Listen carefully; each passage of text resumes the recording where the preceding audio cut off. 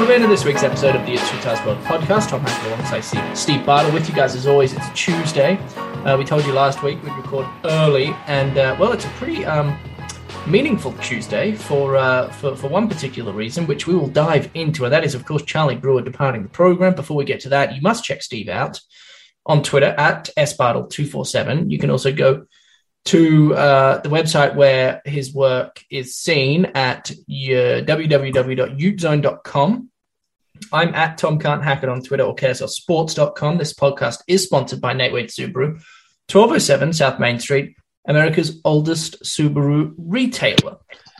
Right, Steve, this conversation could go anywhere, and I'm quite excited about it, to be honest, because it is a fascinating conversation to have. So, for those that are unaware, that literally, quite literally, live under a rock, if you did not know, earlier this morning, Charlie Brewer departed the Utah football program. A depth chart was released. Cam Rising was listed as the starter. Jaquinton Jackson was listed as the backup, and no name of Charlie Brewer was seen on the depth chart. So multiple media outlets contacted the university to worry or to ask, I should say, about Charlie Brewer, and the reply was that he has left the program. So let's start there, Steve. When Charlie Brewer left the program this morning, your reaction was what? Not surprised. Interesting. Not surprised. Just and not to say anything about Charlie Brewer the person or anything like that. Just the fact that he's an older guy that came here to be the starting quarterback. He was benched, and so just like obviously it was a surprise. Like, it caught me off guard, but as I thought about it, really just and kind of let it sink in a little bit. Really not too surprised at the decision. It just in general. What was your reaction, Tom? Well, similar. I think it's very rare you hear of a starting quarterback that was most recently benched 72 hours later decide that he was going to depart the program entirely. I think that's rare. That's something that just doesn't happen. But then you start peeling back the layers and you realize, okay, he was benched 2.5 games into the season. He has a redshirt year available. He's trying to put up a case to potentially play in the National Football League. He's more than likely not going to put up a big enough case here at Utah, given how the opening 2.5 games, 3 games have gone. He's, like I said, eligible for a red shirt. So if I leave now, I can put my name into the transfer portal. If this is what he wants to do, and we haven't heard, what exactly Charlie Brewer's next move is going to be. He may entirely just give up the game of football and go work a 9-to-5, try get into coaching or whatever. But assuming that he wants to still play, Steve, he's eligible to put himself in the transfer portal again, to redshirt this season, to find a new home next year, and see if he can put up a good enough season to make a case to be drafted, or at least give him a chance as an undrafted free agent in the NFL. So yeah, no, it doesn't surprise me. And for all the fans out there that are upset at Charlie Brewer, I guess I would ask you to kind of reconsider that and say, look, at the end of the day, football's a team game, sure, but the situation Charlie found himself in, I mean, he was making a personal decision. He would be foolish to stay at Utah. When you think about it, it just doesn't make any sense for him.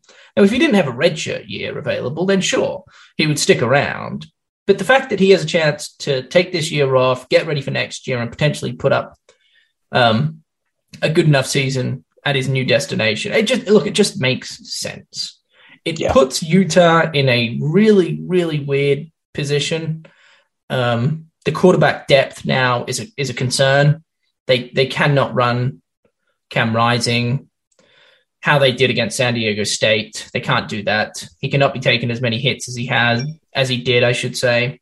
They have to be more conservative with his health because, look, I'm under the opinion, Steve, and I don't know what your thoughts are on this, but if Cam Rising goes down and Jaquinton Jackson is the starter, and I say this with all due respect, I think Utah's in some strife. I think they're in some trouble. Not that Jaquinton Jackson isn't good enough necessarily. He's just not ready. He's not ready to take on that responsibility. It's unfair to him to put himself in that position. And so it's going to be fascinating. Quarterbacks at Utah have historically gotten hurt. And so Cam Rising has to do everything he can in his power to stay healthy over the remaining 9 games and potentially more. And if he can do that, I'm a firm believer that Utah football could well make some noise in the Pac-12 South still. I do still think that. I mean, as traumatic as Saturday night against San Diego State may have been, I still believe that under Cam Rising as QB1, I think they could be pretty good. But what a fascinating turn of events with the departure of Charlie Brewer. Now Gordon Monson, a veteran journalist, Steve, to say the least, put up a piece today that has ruffled some feathers, to say the least. It was titled Utah Football, where quarterbacks go to die. Which is a bit harsh, Steve. I think it's a bit harsh. I think it's clickbait.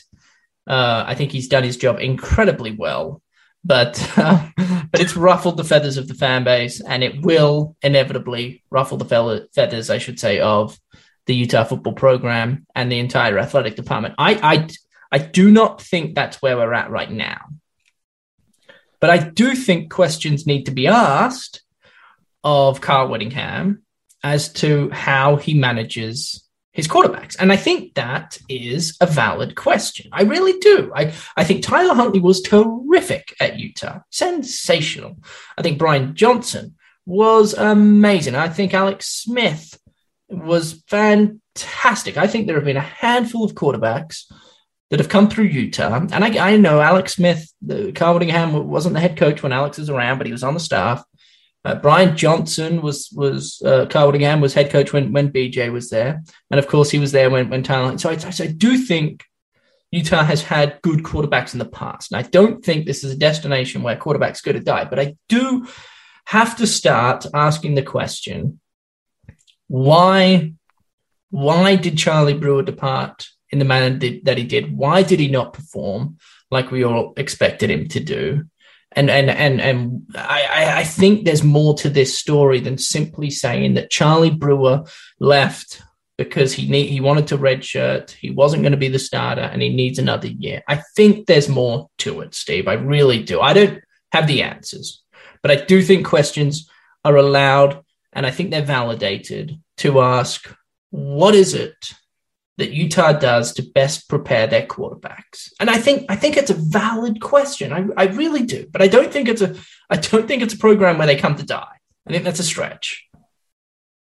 No, I laugh because that's definitely not the case, right? I feel bad, because the 2 quarterbacks that are, I'm sure, I haven't read the article. I probably won't read the article, but the headline, like you said, Tom, it's clickbait. It's nothing more than to get you to click on the article.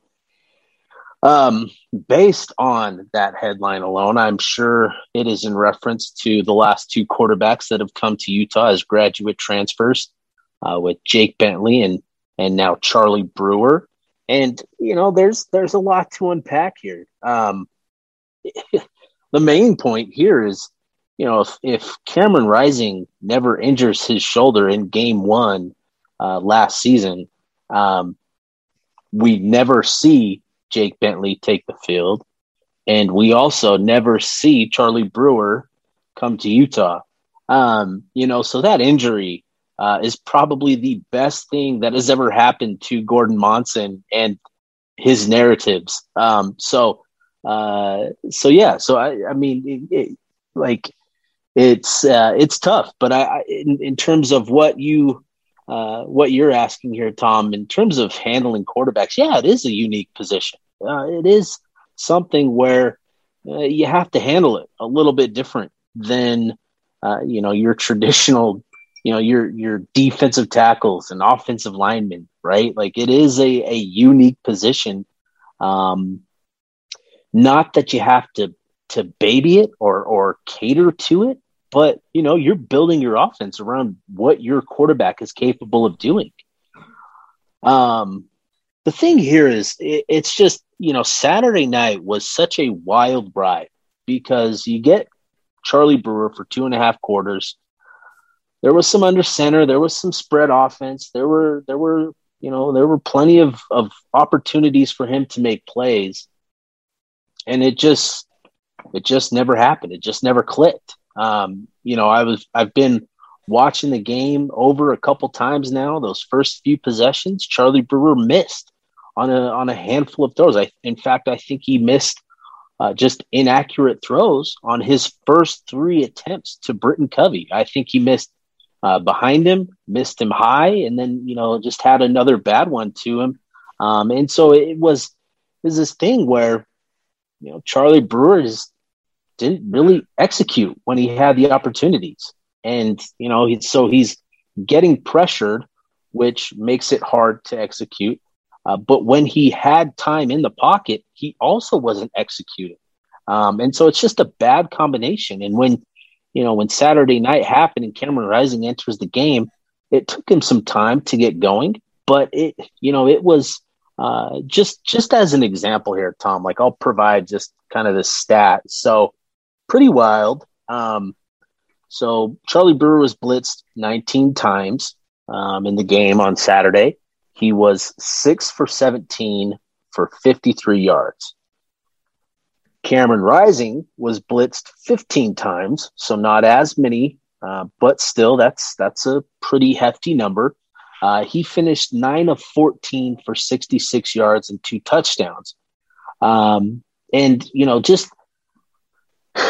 just based on that alone, Charlie Brewer was able to take advantage of opportunities, was able to execute. Like that was the thing. It was so apparent on Saturday night that one was executing and one wasn't. Like, I know we want to kind of talk about, the deeper reasoning behind it, but really, man, when you pop on the tape and it's easy to see, like Charlie Brewer just wasn't executing really. And it sucks that it's taken 3 games to kind of figure that out. He had a really good game 1 against Weber State. We all left that game feeling pretty optimistic about the passing attack and the potential there. But me, man, like there's not a whole lot to this other than the fact that Charlie Brewer was kind of a unique personality. He wasn't the rah energetic guy that Cameron Rising is, and that's fine. There are plenty of people like that have success, but to be that kind of personality in a team culture like Utah, I think you have to have success. And Charlie Brewer just wasn't able to execute and find success here. And so, Cameron Rising enters the picture, enters the game, and kind of takes over and has success and gets that thing going. And it was a night and day difference between the 2 quarterbacks. There are a couple lessons. One in particular I want to harp on. And I hope Utah fans or college football fans in general pay attention to what's going on up there at Utah right now, because I think valuable lessons being learned, not just by the fan base, but by the coaching staff, the players, everybody involved. I think the bottom line, and I've talked about it a little bit, but the transfer portal is such an interesting subject because there is a lot of talent that enters the transfer portal. Yeah. But when you really break down reasons for players deciding to transfer, when I was a part of the team, the transfer portal wasn't around, so it was much harder to transfer. But since the portal has become available, I still believe this rings true. there is always a reason, and it's never good, why a player decides to transfer. Just think about it. If everything's going well and you're playing well and you're getting along with your teammates and there's transparency between yourself and as the player and the coaching staff and everything's clicking, you wouldn't transfer. There's no need to. I didn't think about transferring once. I didn't need to because I was playing well. I was respected. I got along with everybody. I felt like I could have transparent communication with the coaching staff. It never even entered my mind, Steve. And so I think we have to realize, as cool as the transfer portal is, as cool as it is, and with how much talent coming, there's always a reason for deciding to transfer. And it's never good. It's never good because it doesn't make sense to transfer when it's going well. And so I'm not saying that players in the transfer portal, are all bad people or whatever, but just Jake Bentley, Charlie Brewer, two great. You can even look at Chris Curry. You can look at TJ Pledger. I mean, those guys transferred from big time schools, LSU and Oklahoma, two of the more formidable programs in all of college football. And they're still not starting at Utah. They're not. Micah Bernard's the starting tailback. It's because they have flaws, whether it be in their game or something off the field. Maybe it's mental. Maybe it's a personality trait. Whatever. It doesn't matter what it is, but they transferred for a reason. And I guess I'm saying that they might not be as good as what most people think they are. And that's why the narrative this past year and in 2020, where the fan base was going bananas because they had a transfer quarterback from an SEC school or a transfer quarterback that's thrown for 10,000 yards in his career, just pump the brakes. If they were that good, they wouldn't transfer. And I think especially this narrative or this idea really, really shines when we're talking about veteran guys. Because you look at like Joe Burrow, for example, he transferred when he was pretty young from Ohio State to LSU. He wasn't a seasoned vet. He hadn't gone through the ropes at Ohio State before transferring to LSU. He was just a young guy, felt like he wasn't going to get a legitimate chance at Ohio State, so he went to LSU and he found his own, and the rest is history. He wins the national championship and gets drafted as the number one. All that good stuff. Right. But he was a young guy. I think when you look at young guys in the portal, you go, okay, maybe there's more there. But when an older guy goes in there, there's got to be questions that are asked. They're like, well, why? Why is he entering the portal? He's had 4 pretty good years at Baylor. What's the deal? What's happening? And I think what we've learned is that you just have to be very careful when it comes to veteran players that enter their name into the transfer. Yeah. You just have to, because Utah's gone through it now back-to-back years at the quarterback position where it just hasn't worked out. Yeah. And so now you've got to be careful. Yeah, that's a great point, Tom. They've definitely lacked success with these one-year guys.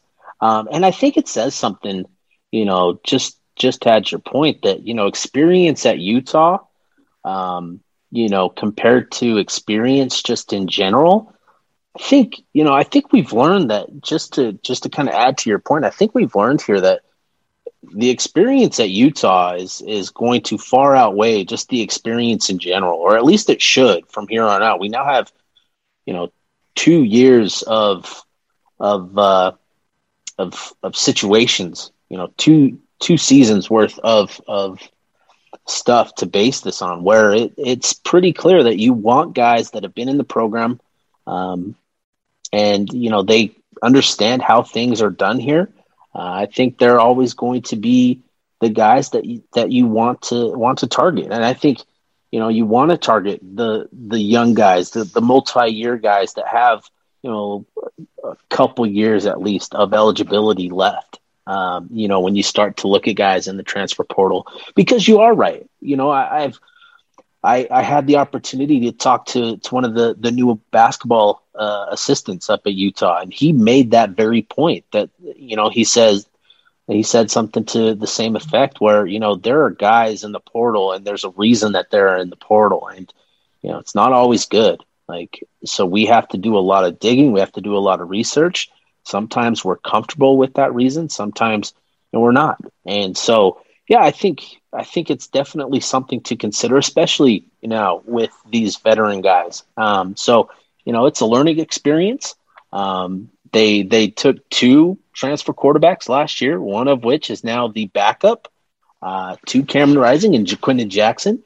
And like you mentioned earlier, Tom, I think, that's exciting because Jaquindon Jackson is a pretty unique talent, right? You've got a guy that's 6'3", 230 pounds, runs a 4.6.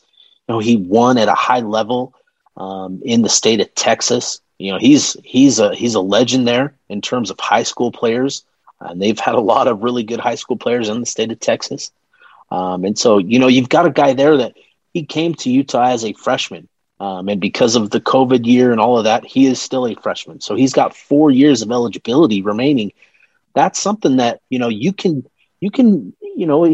like you said, he's going to need time, but that's something where he can buy in more and more. He can learn how Utah does things, and it will be better for him. So I'm with you there, Tom. I think the transfer portal, I think we've learned a few key lessons here.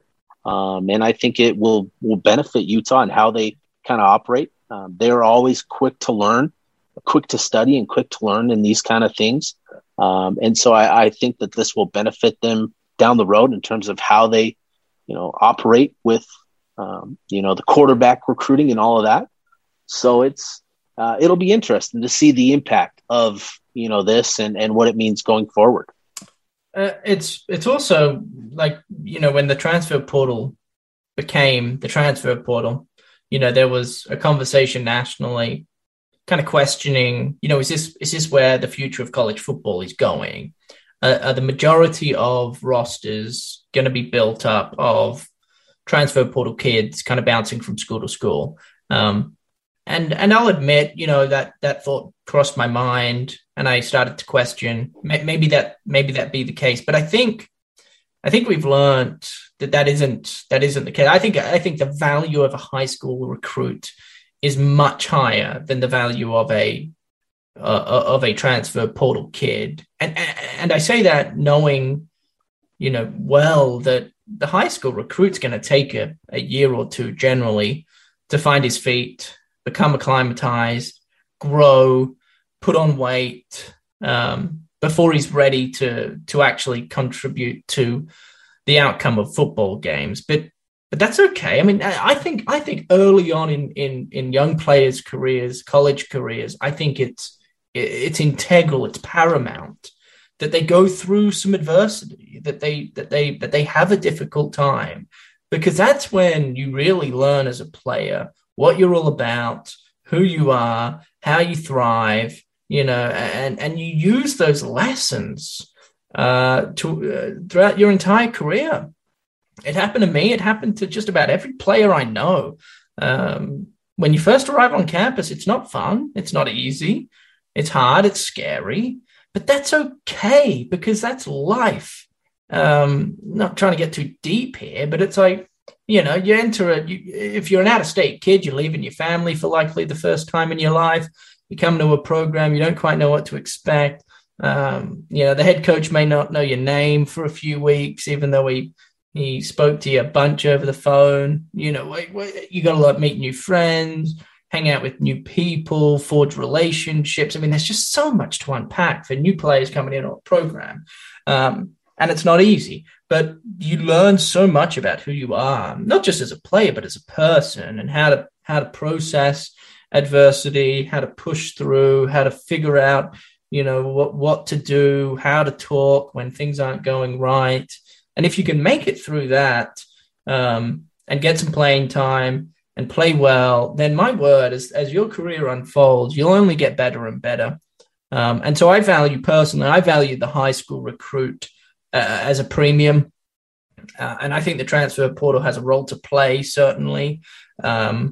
But I do think fans, not just at Utah, but fan bases across the country, just need to take what Utah has learned and process that and understand that the transfer portal's unique, but by no means because you're getting a kid from LSU or from Baylor that's had success in the past, by no means does that mean it's going to translate to success at whatever program you're a fan of, in this case, Utah, because there are too many variables. There are too many differences. Sure. And so hopefully, to kind of put a bow on this specific conversation, hopefully Utah fans in particular, next time this all happens, when there's a quarterback battle and we're getting guys from the transfer, hopefully they can just say, okay, let's just relax. I mean, the media can't even go to see practice, for crying out loud. We can't report on what's going on at practice. So we're taking everything from Carl Whittingham's mouth, and Carl Whittingham's obviously not going to bash on his players. You know, he may be harsh every now and again, but he's not going to go out and say Charlie Brewer's not the player we thought he was. It does him no good saying that. It doesn't make any sense. So it's wild, Steve. Right. I hope Charlie Brewer kind of finds his feet, lands somewhere, has success, and can move forward in life, because his stint at Utah certainly didn't pan out the way he or many of the fans envisioned it doing. But look, I think this is more, and I understand why the Charlie Brewer is going to dominate the headlines today, Steve. But I hope this conversation swiftly transitions with more focus on Cam Rising, because what he's been able to accomplish at Utah, despite not having many snaps under his belt, has been nothing short of very impressive. He's obviously a talented footballer, but the way he handles himself in the media is quite remarkable. He is a leader. There's a reason there's a C on his jersey. There's a reason his peers value him highly. Not just on the field, but in the locker room as well. Even when he was the backup this year, despite winning the job last year and then having that horrific shoulder injury that kind of sidelined him for 9 months, even with all of that, when he spoke after the announcement was made that Charlie Brewer was the starting quarterback, he was professional. He understood. He didn't, criticize the decision. He just handled his business, and he is deserving of being the starting quarterback at Utah. And so I hope this conversation swiftly goes in the direction talking more about Cam Rising, which I think it will, because now that is the focal point of this Utah football program, Steve. Yeah, no, I'm with you there. And really it should be pretty exciting. Obviously it sucks to see somebody, leave the program. But still, you've got a guy in Charlie Brewer, or in I apologize. You've got a guy in Cameron Rising that there's just a lot to like about what he brings to the table. I was there at the game on Saturday night, and just watching him in the 2.5 quarters before he took the field. Britton Covey pointed this out, but I was watching him, and literally he was the guy that was, he was clapping. He was going up to guys, putting his arm around their shoulders, talking to them, giving them pep talks. When he came out at halftime, he ran to the sideline. He was 15, 20 yards ahead of anybody else. So he ran to the sideline to get his headset on, to grab a ball, to start warming up. And it's just little things like that, right? Does it mean much? No, it probably doesn't mean a whole lot. The fact that he ran out harder than others. You got me? I got you. Oh, geez, sorry. No, you're good. Carry on. You're talking about how he was out on the sideline warming up the little things, and okay, yeah. So it's just so it was encouraging to see those things. And then, he so like I said, he was on the sidelines talking to guys, clapping them up, doing that kind of stuff. And, never really translated onto the field, while Charlie was out there. But then, he took over, and you started to see it slowly but surely, that emotion, that confidence, you could see it start to build, where, they were playing with a little bit more energy, a little bit more pep in their step. And it's just a product of Cameron Rising, his personality, his leadership. And so, it is important to keep the focus on Cameron Rising. The story is not Charlie Brewer. The story is Cameron Rising. He is, he's going to be, as long as he stays healthy, he's going to be a good one, I think. I agree. I'm excited for the future. So let's go here, Steve. We don't need to dive into what all unfolded in Carson, California over the weekend when Utah lost to San Diego State in triple overtime. The bottom line is that Utah's 1-2. They lost back-to-back non-conference games, I should say, for the first time in over a decade, nearly 2 decades, I think. I mean, it's been that long. They have a losing record going into Pac-12 play. They were pegged to finish second in the Pac-12 South behind USC. They were pegged to potentially forge a campaign that ended in silverware. It seems somewhat unlikely that is going to come to fruition. How good can Utah be the rest of the way now that we're at this point in the season with the 1-2 record, Cameron Rising as QB1? Can they turn this thing around and go on a tear throughout their Pac-12 regular season, Steve? And I mean, that's going to be the big question, right? And I think there have to be answers on Saturday. It starts Saturday, 12:30 against Washington State. There have to be answers. And I think the most important thing that needs to be answered is the offensive identity. What is this offense going to be? The offense has really struggled and left the defense in some really tough spots. I think if the offense can get some things answered, get some things fixed, and it looks like they have some potential there with Rising in their leading the way. It sounds like there's a good possibility that this Utah team, this Utah offense can put together something. So, again, it all comes back to the offensive struggles and finding that identity. If they can do that, figure some things out up front with the offensive line. We've seen this Utah defense. They've performed well. And so, you think how much better they can perform with an offense that complements them well. We'll see. So it's crazy, right? It genuinely feels like a fresh start for Utah football. You've got a new quarterback in there that's, he's provided a spark. And you're now 0-0, you're 0-0 in conference play. It literally feels like Utah's been able to kind of hit the restart button here and start fresh. So, there's definitely some things that have to be answered, some things that have to be figured out, but it's a group that, it's still got some potential, and still has things to fight for, which is exciting. Worth noting too, the Pac-12 South's wide open. I mean, UCLA's good. Don't get me wrong, but they were beat by Fresno State, who's also good, by the way. But they were beat by a Mountain West team. So UCLA may not be as formidable as what we thought 2 weeks into the season after upsetting LSU at the Rose Bowl. USC, Keaton Slovis injured himself against Washington State. And then our very own Jackson Dart from Corner Canyon came in and set a USC football record for most yards thrown in a debut. But still, he's a freshman. He could be really good, but he's still a freshman. And so there's an unknown there.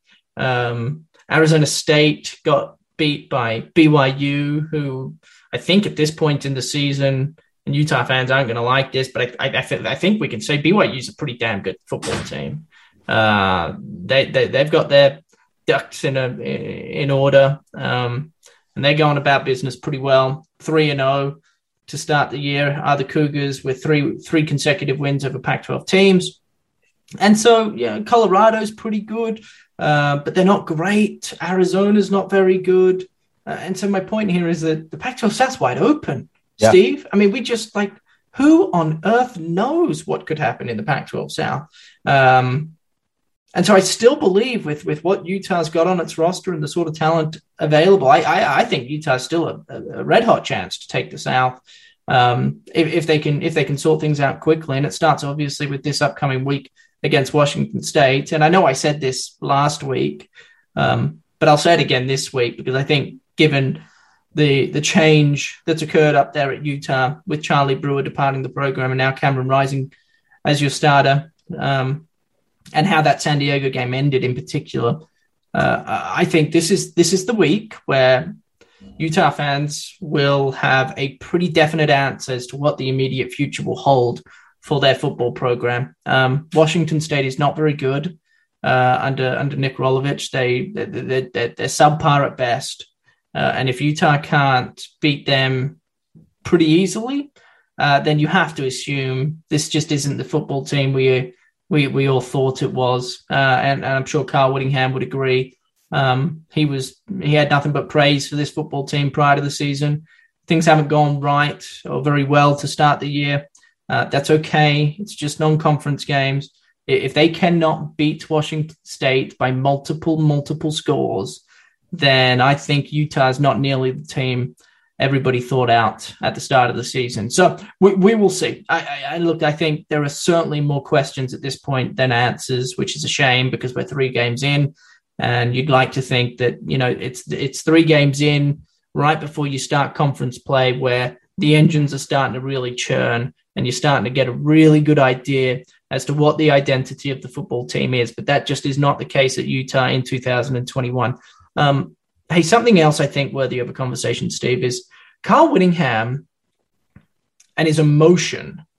It just feels different, man. And I'm not saying he's contemplating retirement. I'm not saying that because I know that narrative's been correct, but it just seems like, for example, when I was playing and things weren't going well, you would know because you would get a face full of spit through your face mask from Carl Whittingham. Like, he was really upset and emotional, and you could just, and even when the cameras panned to him, it's like, okay, that's not a happy camper, dude.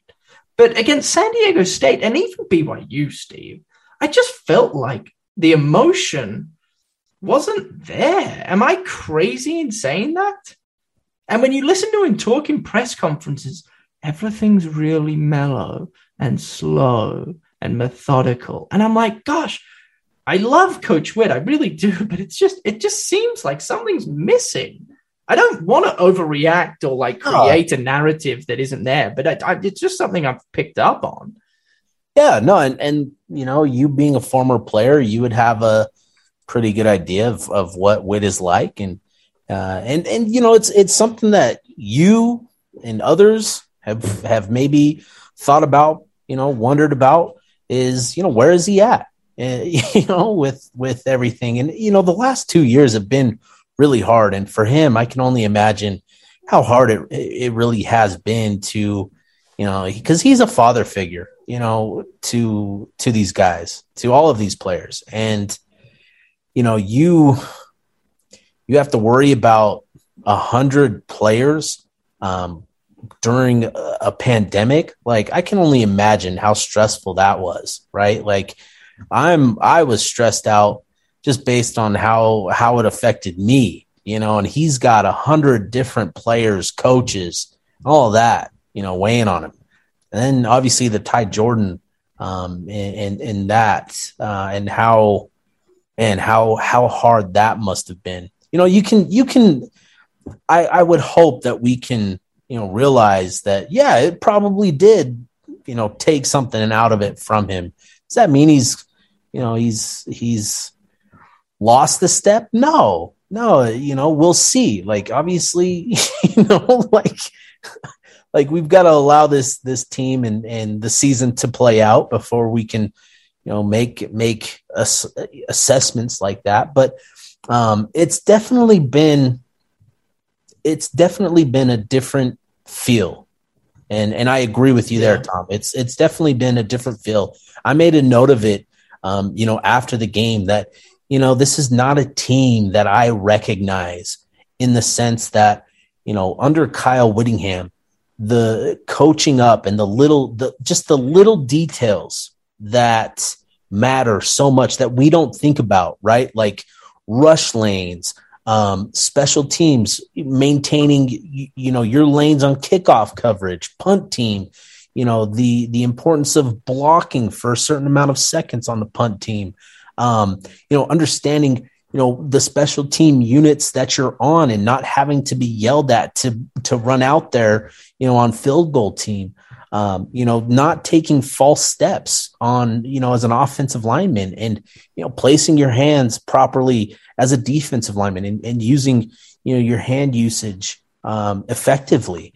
Just little details like that just seem to kind of be, I don't want to say missing, like they're there in moments, but it's just the attention to it. It just seems like, for me, that was something that I picked up on, on Saturday night. It just felt like the attention to the little things that has always been a hallmark of Whittingham coach teams. It just feels like it hasn't been there so far through 3 games. Yeah.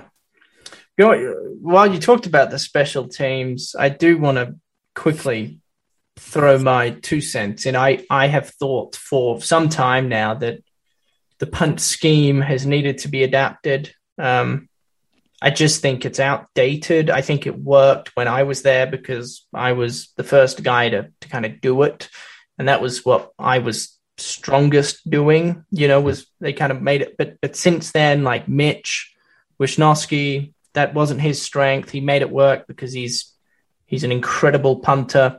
Benny Lennon, he's not the same punter as I, and that clearly didn't work out for either party.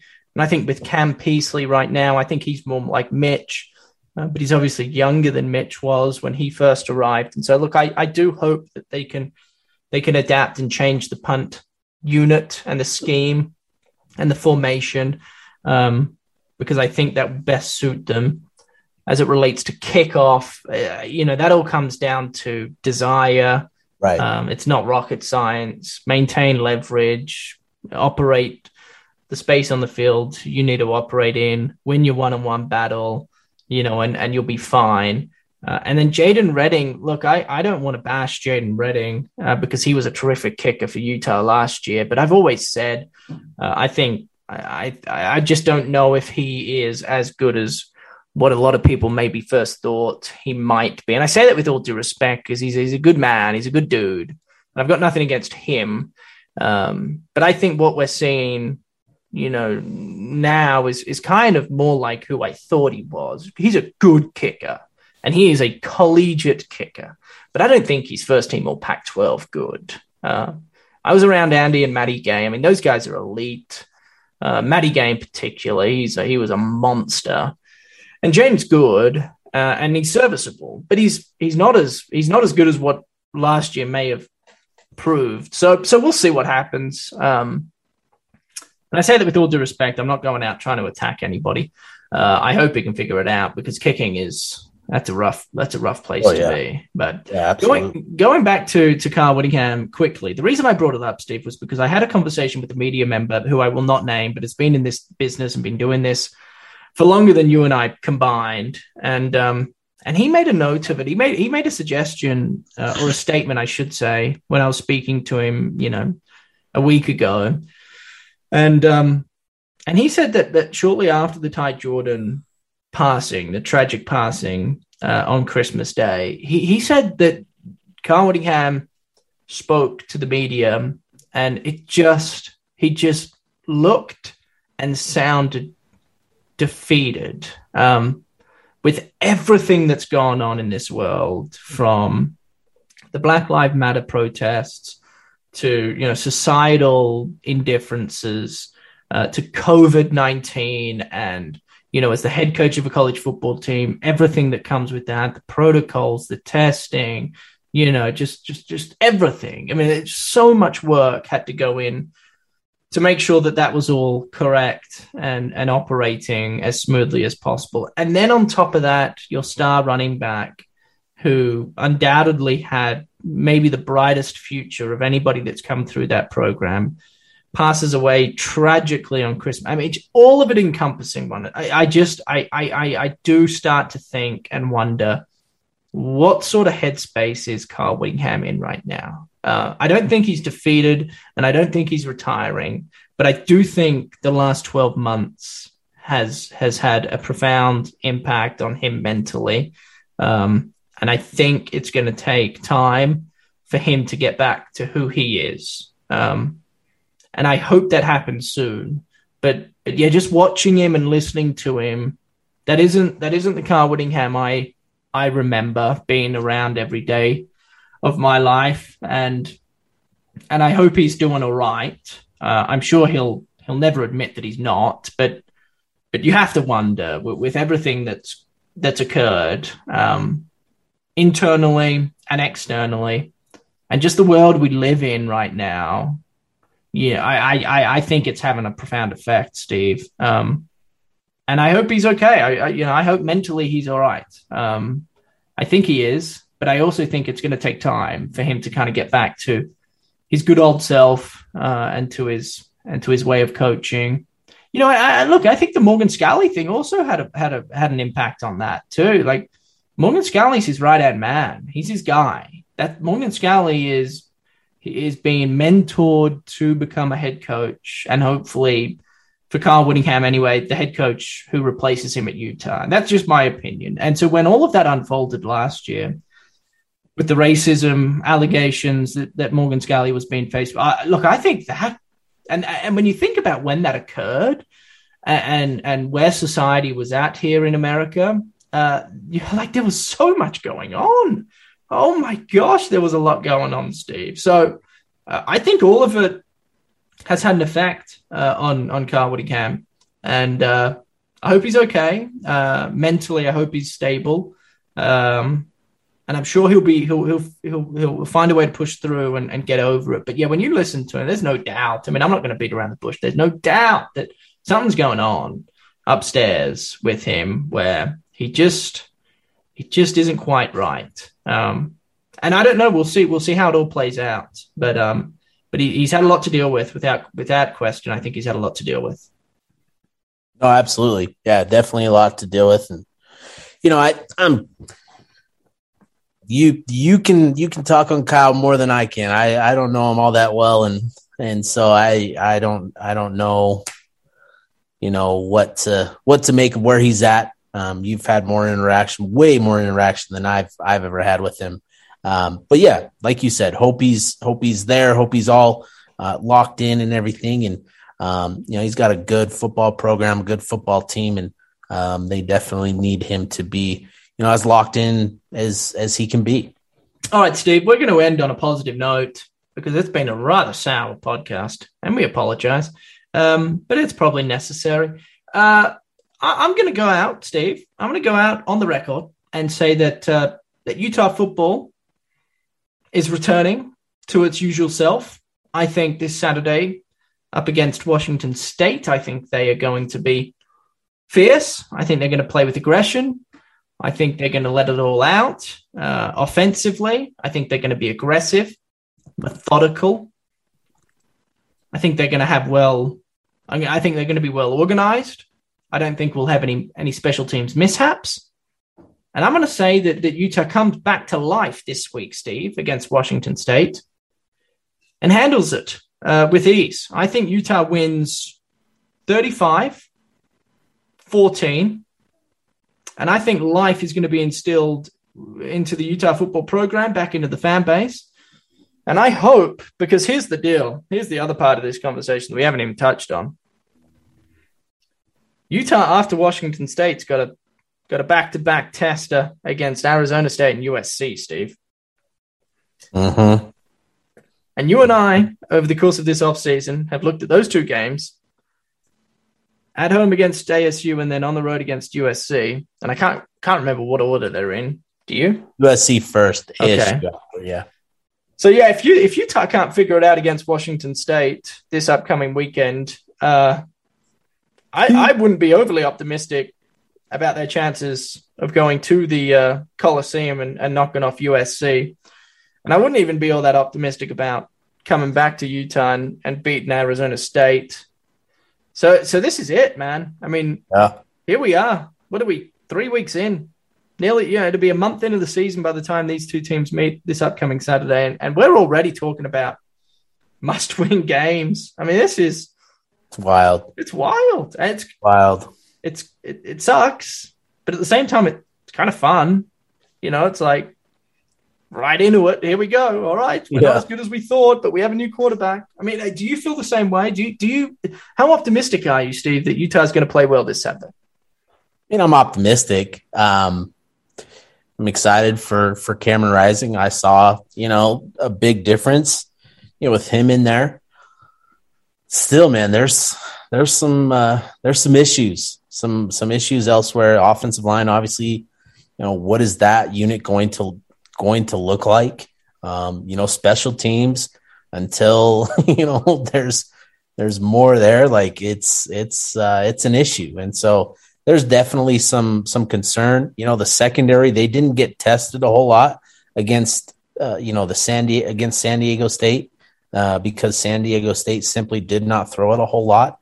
Didn't have a quarterback that threw it a whole lot, but they a couple defensive pass interferences and that, and so I'm optimistic that Cameron Rising is going to make a big difference. But man, there's still some other things that have to kind of be ironed out for this team. I still think that they win. I still think they beat Washington State. But Washington State they're just a mess. Like I would hope that they beat Washington State pretty handily. But again, this is more about USC and ASU. Those are the teams that you're supposed to be competing with. And, ASU, they lost to BYU and USC looked like a mess a little bit early on against Washington State until they made a comeback. But still, those are the two most important games on the schedule, and so I think that Utah wins Saturday night. I firmly believe that Utah wins. I think that this week will prove to be a good week for Utah. I think they win comfortably.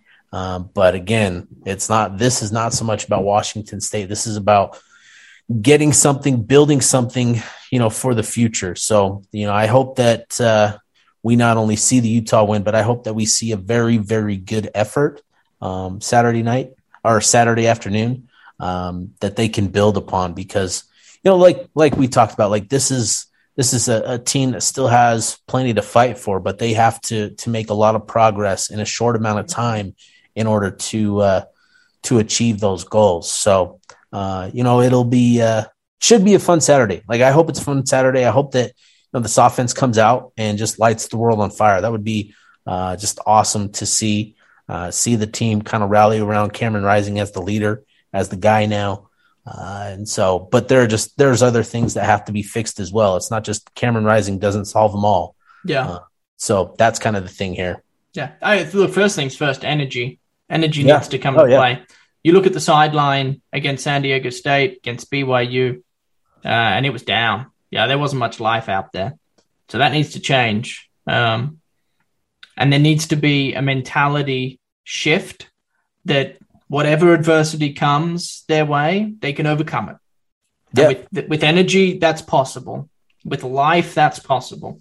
But with how they've kind of conducted themselves over the last 2 weeks, that is a concern for me, and I assume other Utah football fans. It's a 12:30 kickoff. It can be seen on Pac-12 networks. I think the 12:30 kickoff helps and aids Utah.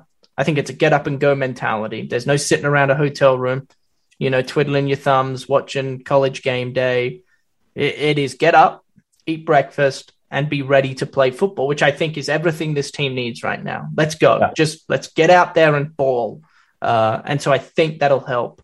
It'll hopefully be a big environment, packed house, the South Stands. Hopefully there's no storm that interrupts this one.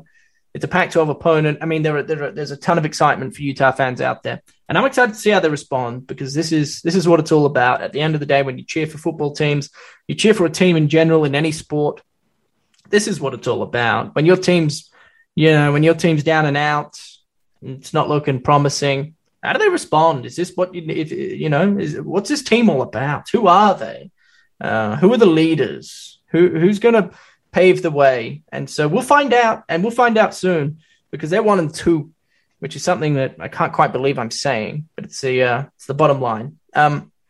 Check Steve out on Twitter, would you? At Esparto247. Check out his website, utone.com. They offer a 7-day free trial for all the ins and outs of everything going on up there on the hill.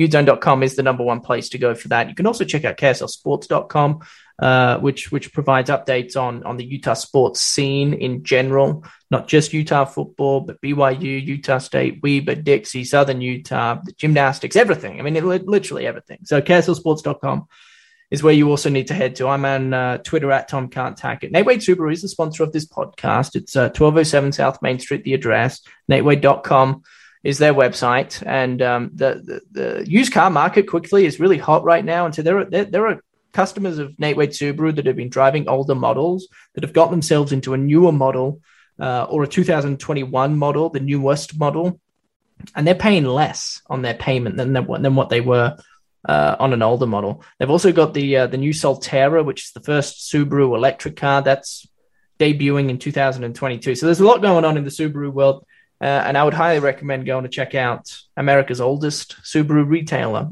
in Nate Wade Subaru. Steve, until next week, my man. Yo. Fingers crossed. Next week's a more positive episode, but we appreciate you every week. Sorry this went a little long, but there was a lot to get to. And hopefully Utah can provide us with some highlights to talk about as we enter Pac-12 play. Steve, be well. We'll speak next week, man.